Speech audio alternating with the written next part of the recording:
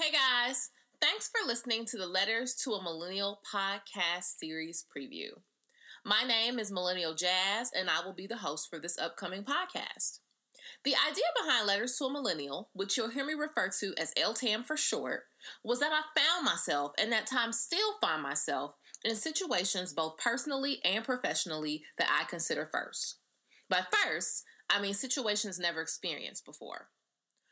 Oftentimes, we share our experiences with our friends, the good, the bad, and the ugly.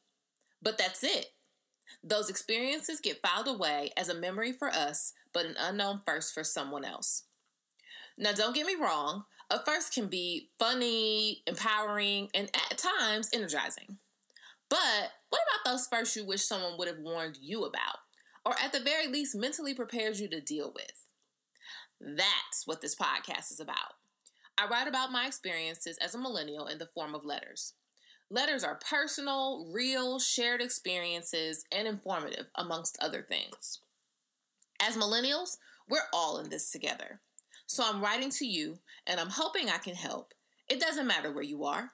I want you to know that at times, although misunderstood and harshly judged, which you'll hear more about through this podcast series, these letters are important. So it is my hope that you smile, laugh more, cry less, and think to yourself at times, what? You too? Because yes, me too. But ultimately, I hope you think about what your letter would say.